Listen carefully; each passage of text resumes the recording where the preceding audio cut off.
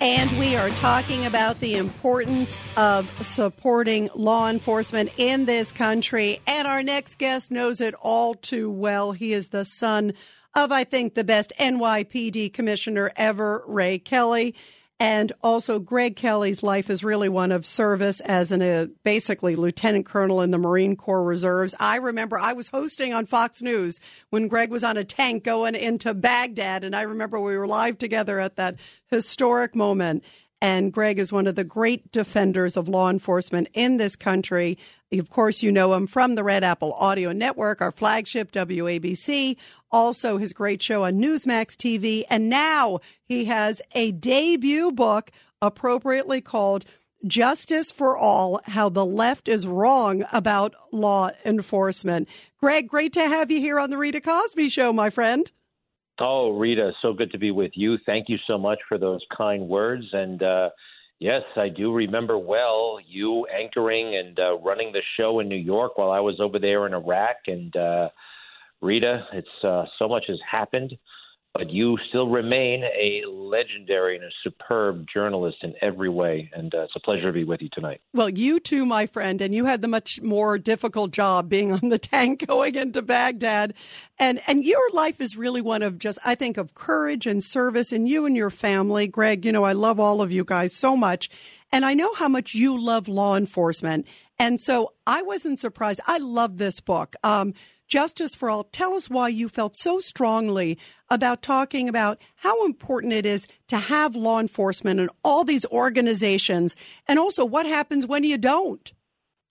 Yeah, you know, it was during the summer of 2020 where, I think a lot of us saw society coming apart. Now, I'm not talking about the protests, and I'm not even talking about the riots, because this country has seen plenty of strife over the years. We've seen race riots. We've seen all of that.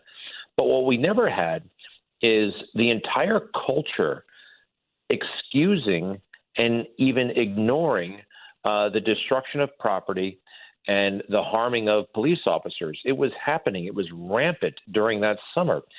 And we had riots, as I mentioned, and perhaps the liberal media might have had sympathy for the genesis of the riot or the grievances that were being aired. But everybody understood that a riot was a riot and a riot was bad. And that changed in 2020. And I saw some sacred institutions, some of them were corrupted and some of them were victimized. The military, and I write about this, General Milley, comes out and apologizes for appearing with the president. Says it was misconstrued and somebody might think he was involved in domestic politics, and then goes on to weigh in on every hot-button domestic political issue of our time. You know, my beloved military, you mentioned my service in the Marine Corps. What was going on there? And how could these men and women of law enforcement be overnight vilified? And I did some research, and I really found out what was going on. Democrats and liberals and the left want to take over law enforcement, and they very much would like to have, I do believe, a national police force that is owned by them, much like the teachers union, much like Hollywood leans left, academia leans left, the media lean left. They want that out of law enforcement. Now, I don't think it's going to happen, and there are things we can do to stop it, but that's their objective. Which is really scary, because you think about even during a lot of the defund the police movement, which is still going on, that they come out and basically say, well, we'll have community policing instead. And I'm thinking, okay, there's a bank robbery. Let's send grandma over there to fix it. You want a cop who's trained and who knows what they're doing. What can people do to stop this, who really love law enforcement like you and I do, and as you beautifully lay out in your awesome book? Well, it's a tough one, but there are three things that I think people can do, and they may sound very modest, but if we start doing them, I think that we might be able to move the needle. Now, number one, and this applies to people of all color, but I'm talking to conservatives specifically, black, white, red, brown, Asian, whatever. But conservatives need to be more comfortable talking about race. Now, right now, there is a very silly conversation about race happening nationwide. It's a silly, unhelpful conversation. to avoid having a difficult, uncomfortable one that might just be able to help people. Barack Obama, for one brief shining moment in 2008, there was a lull. He had secured the nomination, and he was waiting for the general election. It was before the convention. He came right out and said, we have a problem in the African-American community. We have too many fathers are MIA. Too many fathers are AWOL. And that leads to often, not always, but often, incarceration, high school dropout, illiteracy, all kinds of problems. And we have to do something about that. Now, he was hit hard by the left. Jesse Jackson threatened to castrate him, and he never did it again. He decided that he was going to go all in with victim culture.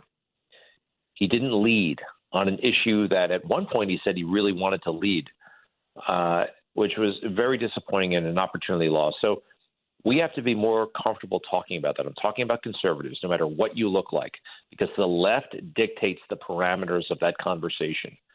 And most of us, you bring up race, religion, politics at a dinner party, nobody really wants to talk about that. We have to become adroit because there are landmines. You got to be comfortable talking about it. Know what you're talking about. Number two, I say you got to write letters. And I know this sounds corny. We're all, pick up the phone or send a tweet or a text.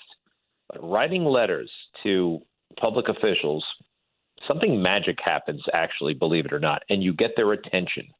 But you got to put pen to paper or computer ink to paper. And the last thing I say, as much as I support law enforcement, and I totally do, we have to remember that law enforcement serves us. They're great. They deserve our respect. They already have our admiration, most of us. Yep. But they work for us. And you'll notice the Capitol Hill cops got a little bit carried away, and that's the beginning of fascism. 1,000%. The book is Justice for All by the great Greg Kelly. Get it. It is awesome. Come back soon, my friend. This is Greg Kelly for Priority Gold. What does it mean to be America's precious metals dealer? It means that you're in touch with the hearts and minds of those who love this country, value our freedom, and want to protect the future. Priority Gold is that precious metals dealer. They've helped thousands of Americans back their retirement with solid gold and silver. Call Priority Gold at 888-506-6439. Receive free shipping, free storage, a free investment guide, and one of the best purchase experiences in the industry. Call now or go to PriorityGold.com.